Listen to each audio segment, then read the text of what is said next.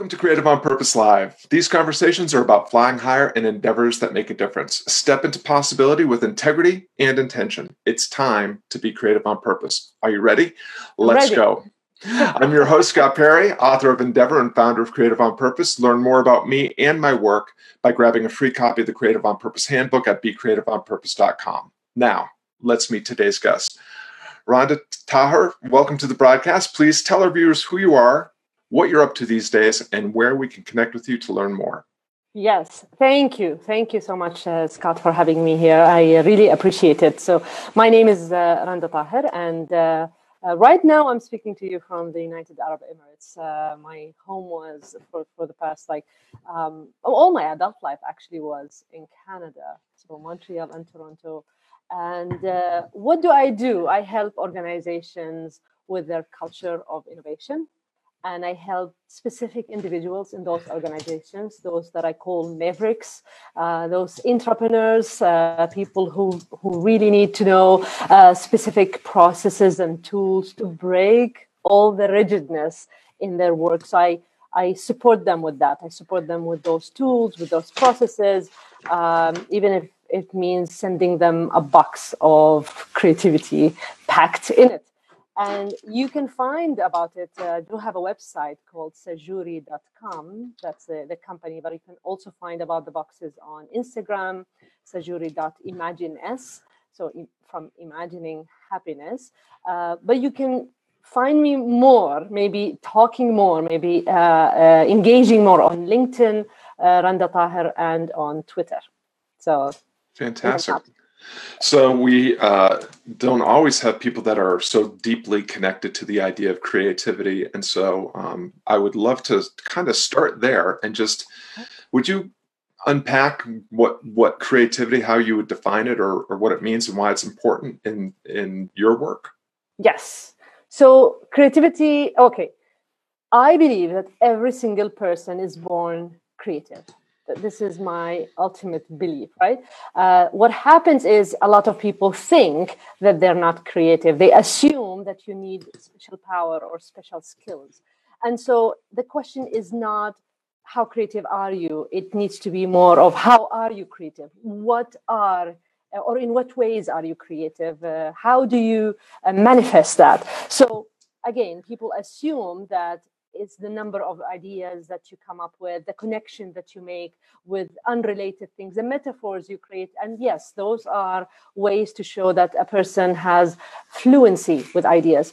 But then you don't notice easily the people who take a very dull idea and perfect it in a way, like how do you implement it in a beautiful way? How do you gather the right information to have an elegant solution? How do you take something from very ambiguous to very clear and simple, even if it's very complicated? So I've seen people do a lot of amazing stuff, and I was amazed by the people who do it, who have very low, education, if you want to compare it to what kind of education you get in colleges. So some people even would leave school, but still have a very unique way of being creative in that terms, of finding something that is made for something else and fitting it into what, how did you connect that? It's connected internally, and then they just showed you. So this is where I started. I started teaching it. I started training in creativity. I started providing those tools, how to come up with ideas. So for those who are struggling, how to come up with ideas, there are so many tools that help you with that. And for those who have many, many ideas, how to decide on which idea is worth it, which one should we focus on more.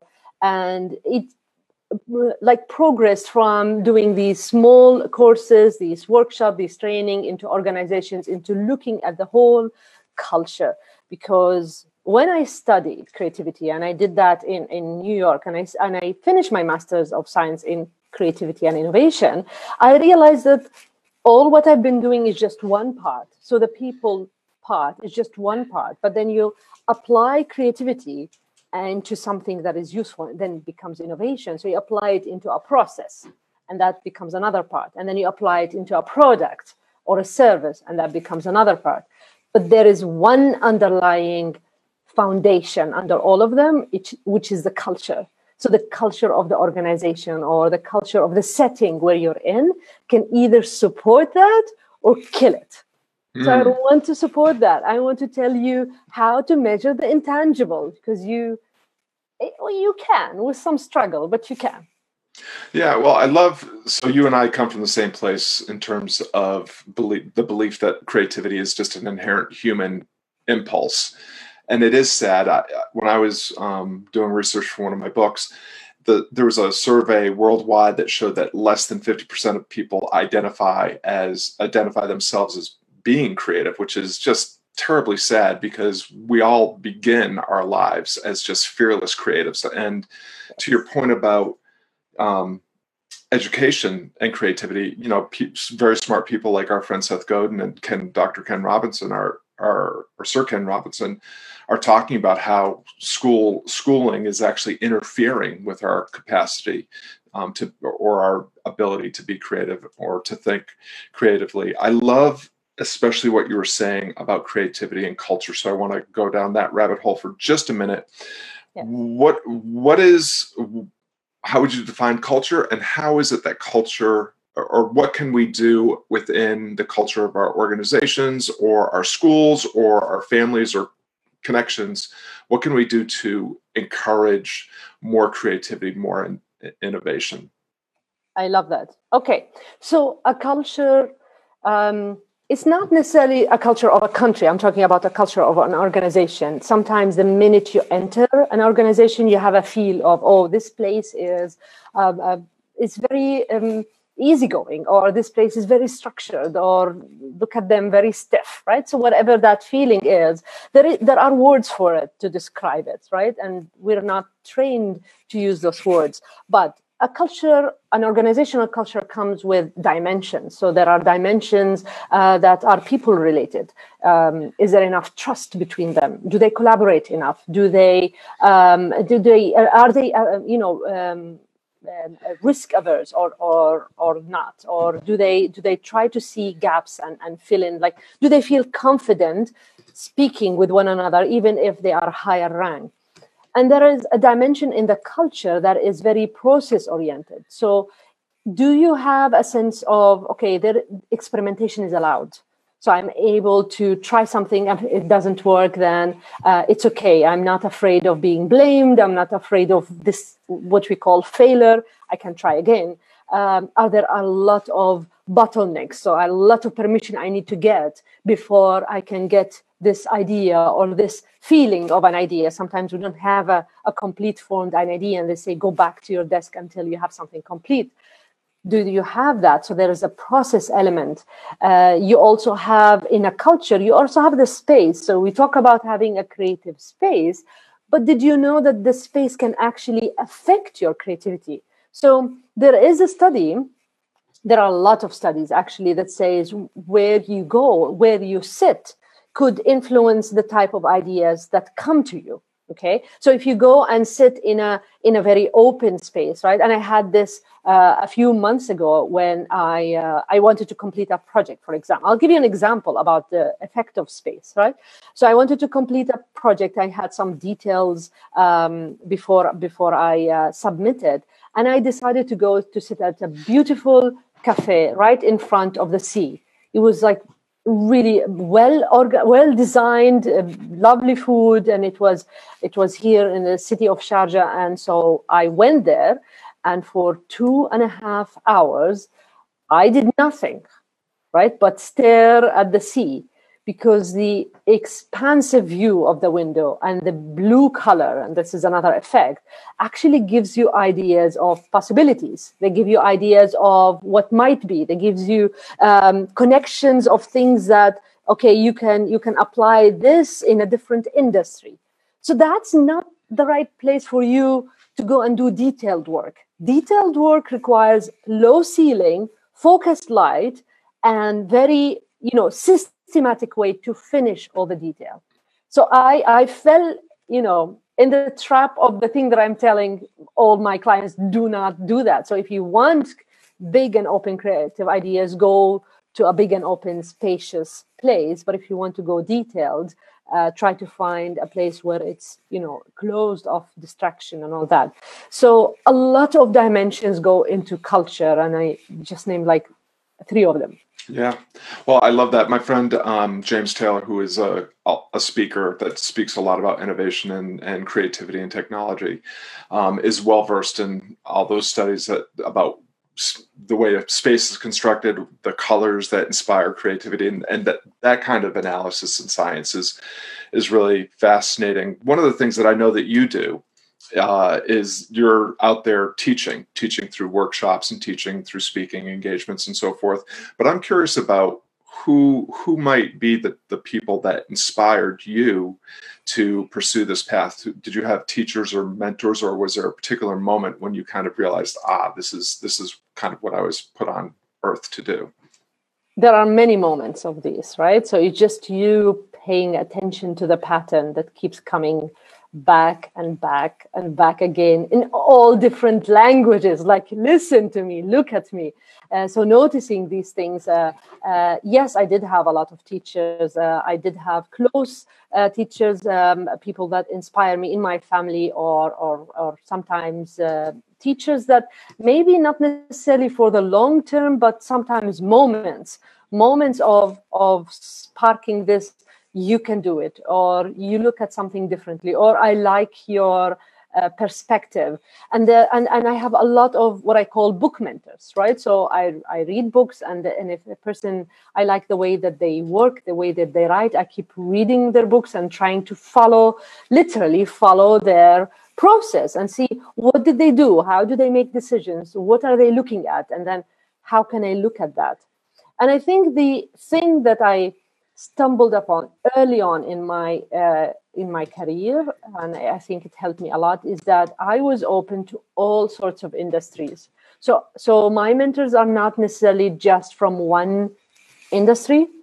I could have someone that I read, who's an astronaut, or someone who's a technician, and someone maybe who's a nurse or an oceanologist, right? It took me a while to get that. So, but that's the idea, is that you learn from people's point of view, and the more that you are open to different ways of thinking, the more that you are inspired by people. And I insist, a lot of people who really spark this are people with low education that I've met or I've seen on TV or in videos, that it's like, wow, how did they solve their problem in a very, very different way that others didn't think about it?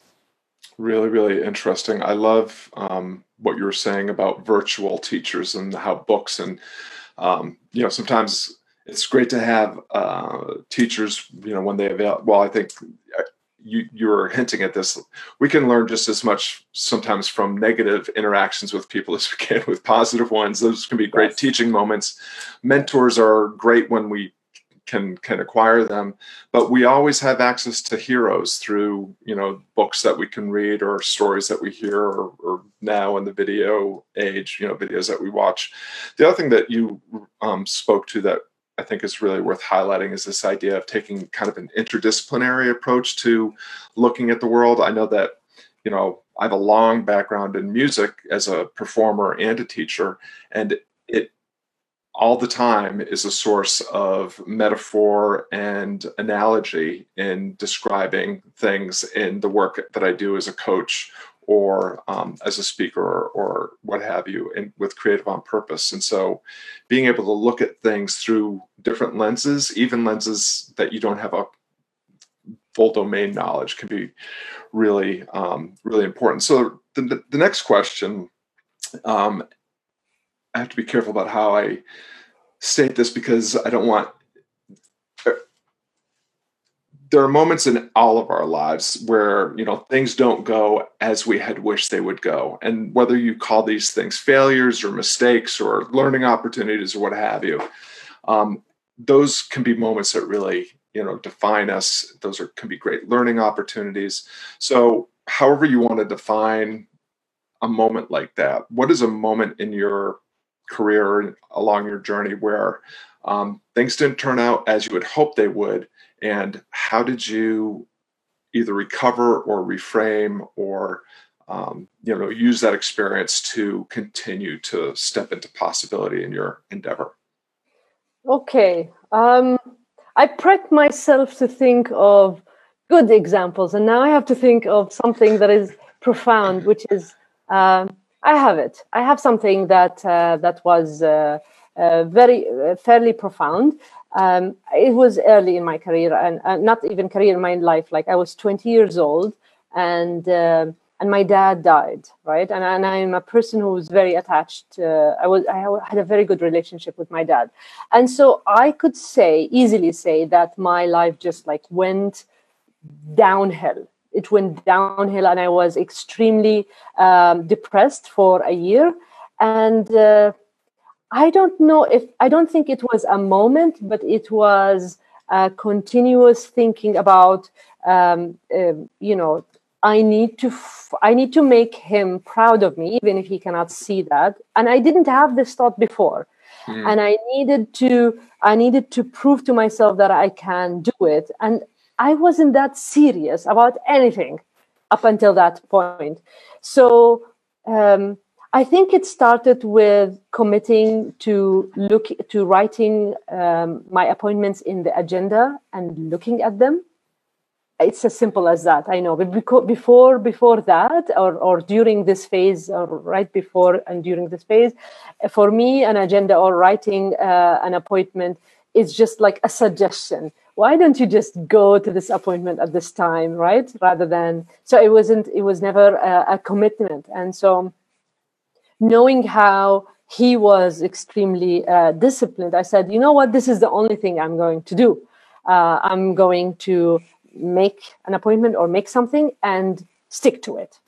So I think my promise to myself, and then eventually my promise to others, started from that moment. So if I tell you something, if I tell you I will do it, you bet I will do it, because now it's completely ingrained in me. And one of the things that came out of it is that I really need to make something. I need to find my superpowers, because I told him one day I will do. And so I made that promise again. And I need to find, a way to make it while I'm enjoying it. So I'm not going to waste my time, my life doing something or being with someone or going somewhere that I don't want to go to. And yes, being very, not rebellious, but extremely stubborn, it helped, right? So if you put something in your head, you get it. And I think that was the word that I remembered, because he told me one time, he said, you are stubborn, but at that time it wasn't good stubborn. But he told me, you can make it to your advantage, because stubborn people, if they put a goal in their head, they will see no blocks until they reach there. So maybe someday you can put it to your advantage. And I did. And I did that. Yeah. Well, what a lovely story, especially because we were just talking about virtual mentors. And so even in your dad's passing, he continued to be a mentor and a teacher to you. And that's, I love that recollection, that anecdote.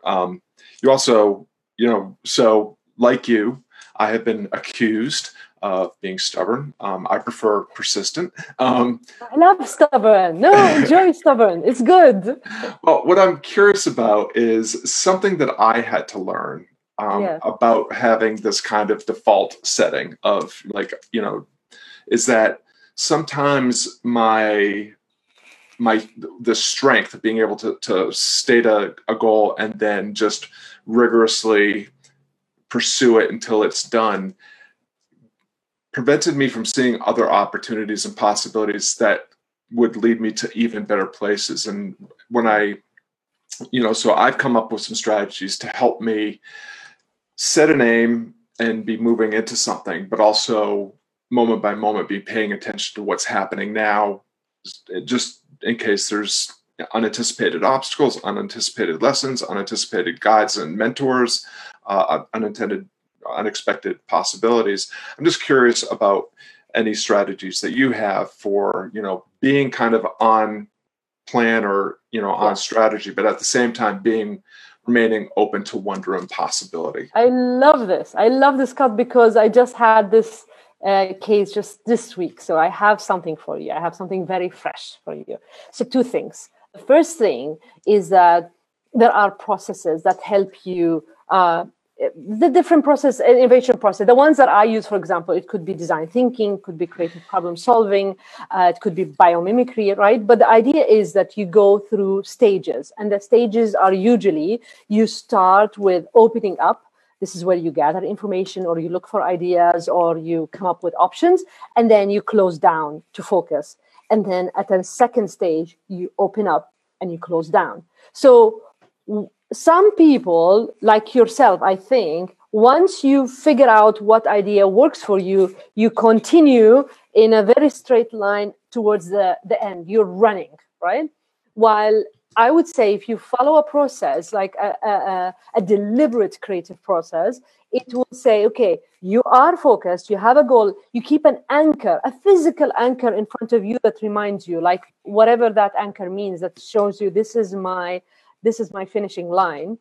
But then this is the second tip. You set the intention to be observant, or you set the intention, say, I am open up to, new sources of information, and I will decide if that source is helping me or not, or this idea is helping me or not.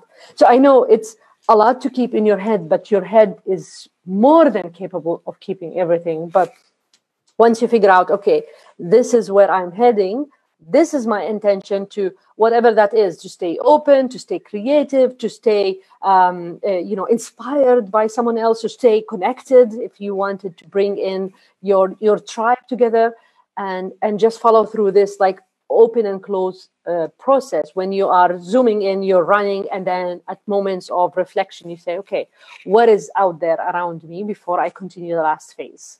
So hopefully that helps. No, I think that's brilliant, because to me, what I'm hearing is, you have to have an aspiration, which is obviously something that's going to happen in the future. But then at the same time, you must remain present and in the moment, on a day-to-day, moment-to-moment basis. And one of the few benefits of being a human being is that we have this capacity to hold opposing ideas in our head at the same time. So why not leverage something that's uniquely human? So I totally agree. I think, one of the things that came from a conversation I had with another guest on this broadcast was this revelation that he had, which was, we set our sights on getting someplace great, but we end up very often someplace very different, but in many ways often better or greater. And then at the same time,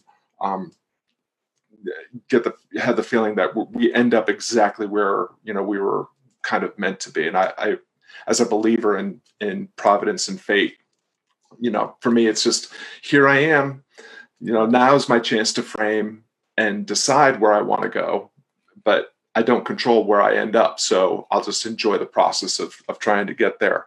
I love what you were saying too. I wanted to touch on this before our time comes to an end, because you spoke to it a couple different ways, but the words that you were using were commitment and promise. And I think that these are the hallmarks of somebody that's a professional in a creative domain, or a domain of any part. This idea that we are committing to a process, an audience, a collaboration, and committing to purpose, and that we make promises and we keep them. So maybe just unpack that just a tiny bit more. How do you see it? Like, how do you see people, or what does it make you feel when you see someone who promises something and they don't deliver? Yeah, it's really hard to earn or to remain feeling trustful about somebody that does, feeling a trust towards someone that is not keeping their practices. And trust is, if we're going to make change happen, we have to have trust and enrollment. And the only way you can get that is by honoring commitments and promises. And when I watch old movies, I love the fact that people do it with a handshake. Sometimes a spit and a handshake, but we don't want that. Handshake is enough. And then they were able to do this commitment just with a handshake. And I say, why don't we do it right now? Like, why don't we have the same thing? So it doesn't come suddenly. It comes throughout your life. The more that you commit and the more that you stick to your commitment, the more people will say, okay, if you say you're going to do it, I will trust that. I will trust that you're going to do it. And I think we keep shifting. We keep shifting our shapes. We keep shifting our focus, our careers. But your character stays with you. Skills you learn. Skills you learn. Because when I was working in Canada, I was running a leadership program for nonprofit organizations. And then suddenly I moved here and I was teaching architecture engineering school, right, at the university level. And I was teaching them design and the basic design and leadership. So I brought the design thinking process in a completely different industry. A, architecture was new to me, and B, teaching at higher education was new to me. And then what worked with me is I am the same person. You put me here, you put me there. I'm exactly the same person, and my handshake is final. So I rely on that. Yeah, well, there's one of my very favorite quotes. I read a lot of ancient kind of Socratic, pre-Socratic, Hellenistic history, and one of the pre-Socratics, Heraclitus, has an aphorism that character is fate. And I just think that's one of those phrases I keep close to mind whenever I find myself. Character is fate. Character is fate. Yeah, and you were speaking to that. Well, we've just zipped through our half hour together, Rhonda, and I want to conclude with a question that I have ended every interview recently with, and that is, if you have one tip or piece of advice that you would like to leave listeners with that will help them fly higher in endeavors where they seek to make a difference. I do have one tip, and that is creating intentions. Like, you have daily intentions. Whatever that intention, it helps you focus on what you're going after. It helps you see patterns that help you reach your goal. You can experiment with your intention every day. Today, I intend to be creative in coming up with ideas. Today, I intend to be focused. Today, I intend to be confident, for example. And confidence will have different interpretations. So some people see confidence as empowered, others see it as elegant, and some people see it as respected, right? So whatever that is, if you experiment with intention, then you're always self-developing, always, because you start to notice all things that you haven't noticed yesterday with a new word, with a new intention every day. So that is my tip. I use it and I live by it, and I see it work. So hopefully it helps. I love it. As the purveyor of an endeavor called Creative on Purpose, I can totally get behind intention. So thanks everybody for tuning in. Rhonda and I really appreciate you lending us some of your valuable time and attention. And we hope that today's broadcast motivates you to lean into an endeavor that matters with greater curiosity and courage. You can learn more about Rhonda at, what's the best place, Rhonda, to connect with you online? So sajuri.com is to give you a general idea of what I do. LinkedIn might be the best, and Twitter and Instagram. So LinkedIn and Twitter are Randa Taher, my name, and Instagram would be sajuri.imagines. And Sajuri is Sajory. Yes. Fantastic. And of course, ladies and gentlemen, it's always great to see you at creativeonpurpose.com. And of course, when you get there, be sure to download all the goodies. And now we'd like to encourage you to go out and make a difference and keep flying higher. Randa Taher, thank you so much for your time. Thank you, Scott. Thank you so much. Thank you, everyone.